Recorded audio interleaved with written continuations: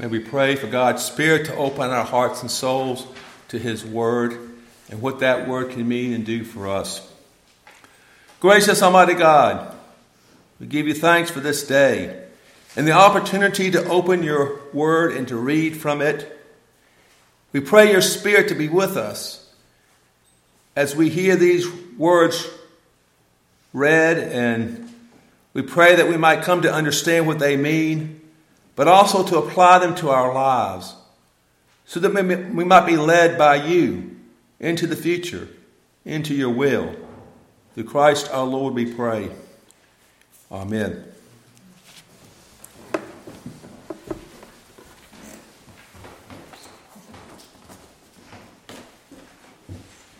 Our Old Testament reading this morning comes from Exodus, chapter 24, 12 through 18.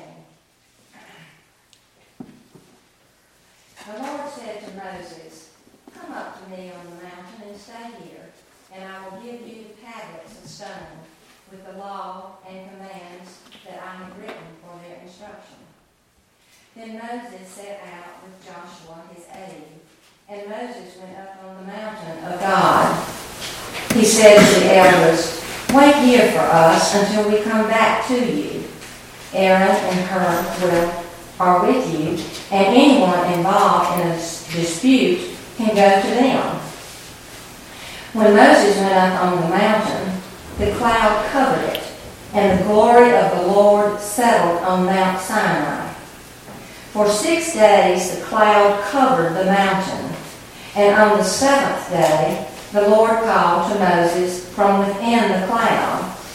To the Israelites, the glory of the Lord looked like a consuming fire on top of the mountain.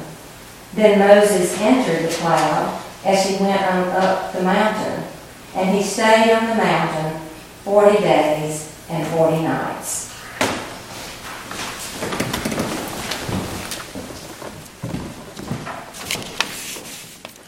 New Testament scripture comes to us from the Gospel of Luke, chapter 9, verses 28 through 36. About 8 days after Jesus said this, he took Peter, John, and James with him and went up onto a mountain to pray. As he was praying, the appearance of his face changed, and his clothes became as bright as a flash of lightning. 2 men, Moses and Elijah, appeared in glorious splendor, talking with Jesus. They spoke about his departure, which he was about to bring to fulfillment at Jerusalem. Peter and his companions were very sleepy.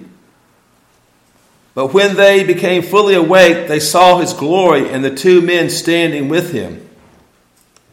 As the men were leaving Jesus, Peter said to him, "Master, it is good for us to be here.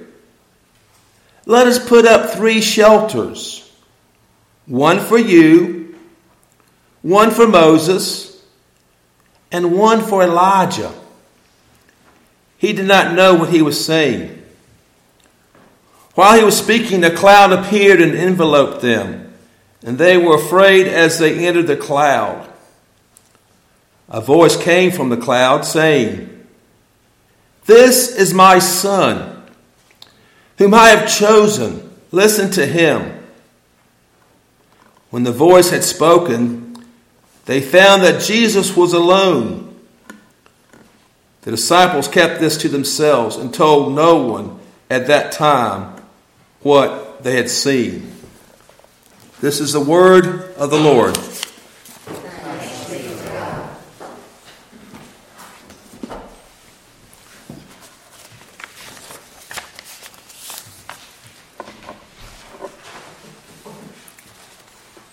One worship service I'll always remember occurred during my 2nd year at Columbia Theological Seminary.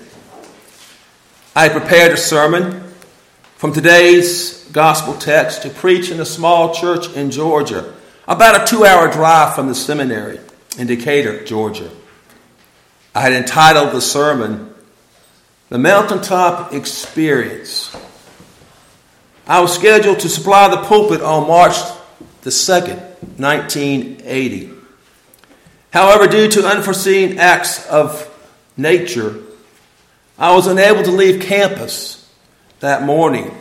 It had begun to snow the night before, and Atlanta was covered in snow and ice were on the roads, and even the airport had been closed.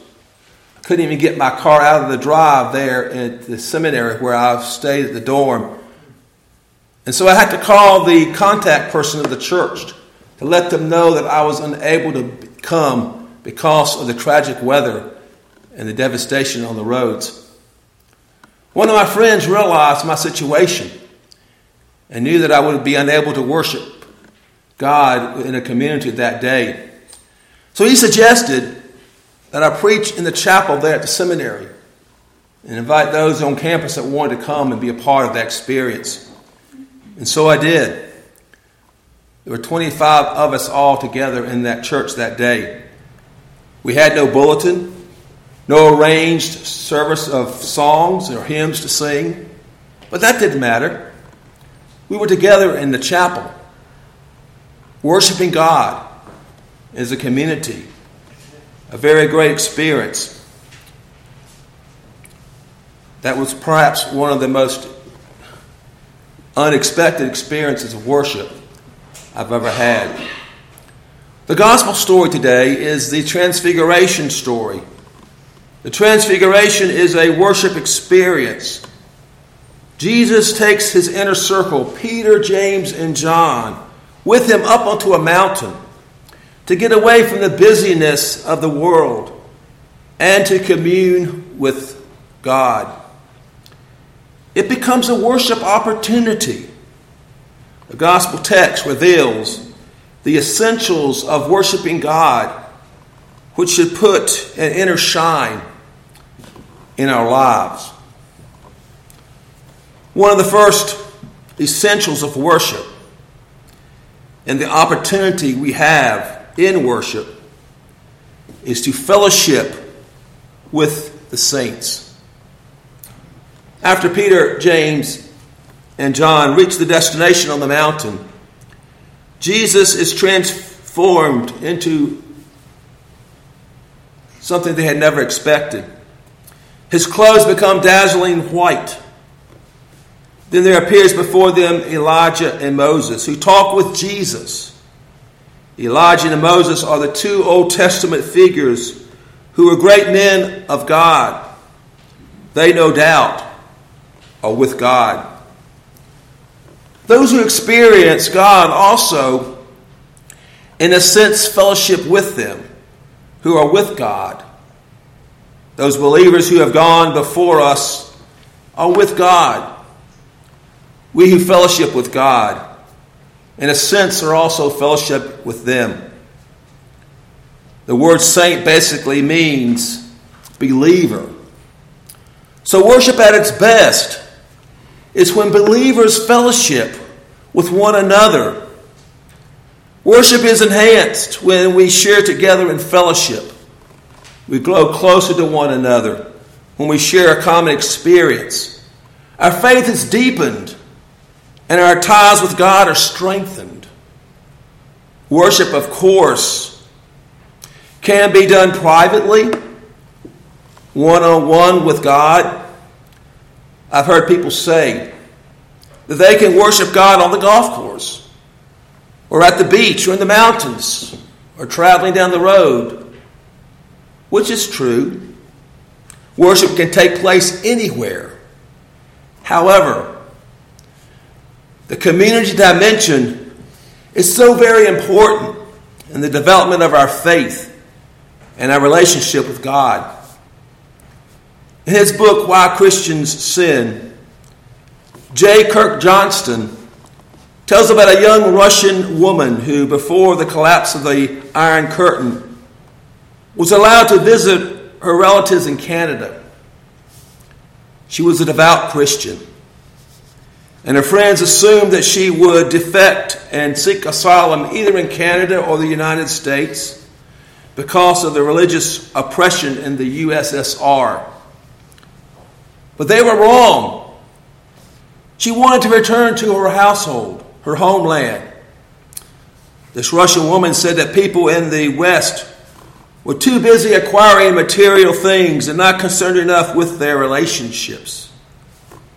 In her homeland, Christian fellowship was essential to their faith because it provided the support and encouragement they so desperately needed. Genuine Christian fellowship involves loving one another in the family of God, caring for one another, sharing with one another, bearing one another's burdens, and rejoicing and sorrowing together. There is uplifting fellowship as we worship, sing and pray together. One of the greatest blessings a believer can enjoy is the fellowship of the saints. Worship at its best is a community experience. A second essential in worship is to adore Christ. Initially, the three disciples go up on the mountain to be with Jesus. Luke says that they go away by themselves to pray. When Peter sees Jesus talking with Elijah and Moses, he suggests that they set up 3 shelters, one for each of them. Peter speaks before he thinks. Peter wants them all to remain on the mountain so he may enjoy their presence. Peter is so awestruck that he wants this religious experience to continue. He wants to adore Christ. Worship at its best is giving praise and adoration to Christ. Christ is another step. Adoring Christ is that step toward putting an inner shine in our life. When Christ lives within us, we reflect his love and glory. Christ's brilliance comes from within him, for his clothes are whiter than any bleach can make them. Our adoration of Christ puts our hearts in the proper place. Our priorities are more likely to be in the proper order when we adore our Lord and Savior. Such adoration reflects putting Christ first in our lives before anyone or anything else. A third essential in worship at its best is to hear the word of God. After Peter makes his suggestion about building the booths, the shelters for each person that was there, a voice comes from the cloud. This is my son, whom I love. Worship is not only praise and thanksgiving to the Lord, but worship is also receiving something from God. Worship at its best is hearing the word of God. Hearing God's word read and proclaimed has always been an essential ingredient in Reformed worship. God's word is essential to our development as Christians. God's word is a treasure book full of truth which we seek to discover. God's word is essential to us if we are to grow in the love and knowledge of God. So when we fail to hear God's word in worship, we fail to experience worship at its best. Do we experience God in worship? Do we seek earnestly to hear the word of God? And do we allow God's word to find a home in our hearts? Worship at its best involves hearing the word of God. Owens recounts how she decided that after she had laid out her request before God in her evening prayers, she would then listen for God to say something back to her. She waited in the darkness for something to come, but heard nothing. Then finally she went to sleep. But in the early morning hours, just before dawn, she found herself awake and weeping. There was in her mind the memory of a spinster aunt who had come to live with her family when Owens was a young adolescent. Her family had just moved, and Owens had been promised a room of her own in the new house where they were moving into. But with her aunt's arrival, it was her brother that got the new room, and Owens got a roommate, a semi-invalid aunt who had been forced to live with her relatives her whole life. Over the weeks and months that followed, Owens barely concealed her bitterness at this injustice. But now, in this early morning light, Owens was feeling for the first time the shame that this elderly woman must have felt, moving from house to house, never having one of her own, totally dependent on the good graces of her nieces and nephews. Never in all her years at home, or indeed until now, had Owens given a single thought to how she felt in that situation. But now she was getting a full dose of it, the pride that had to be swallowed daily. It was more than Owens could bear. She continued to seek God in prayer and listen for His word. God revealed His word to her in similar ways as before. God speaks to us as we seek His will. And a fourth essential in worship at its best is to obey the challenge given to us in God's word. The voice from the cloud says, "This is my son whom I love. Listen to him." The challenge we all face in worship is to obey God's word whenever we hear it. But God wants more than just hearing His word. God wants His word to be obeyed. God wants His word to make a difference in our lives. God wants His word to transform us. God wants His word to give our lives an inner shine, which will reflect the glory of God. Obeying His word may be dangerous and difficult. It may be uncomfortable. Obeying His word may mean changing something about ourselves. Obeying His word means transforming ourselves into the likeness of His beloved Son. This happens through His Spirit. The more we obey His word, the more we become like His Son. The strongest motivators of obedience are those which we have a personal investment in. A school janitor posted a sign in the front of the schoolyard that read, "Keep off the grass." But the children still trampled down the turf. Then the fourth grade teacher at her class had an idea. She and the students decided that each child would be given a crocus bulb to plant along the edge of the sidewalk in the fall.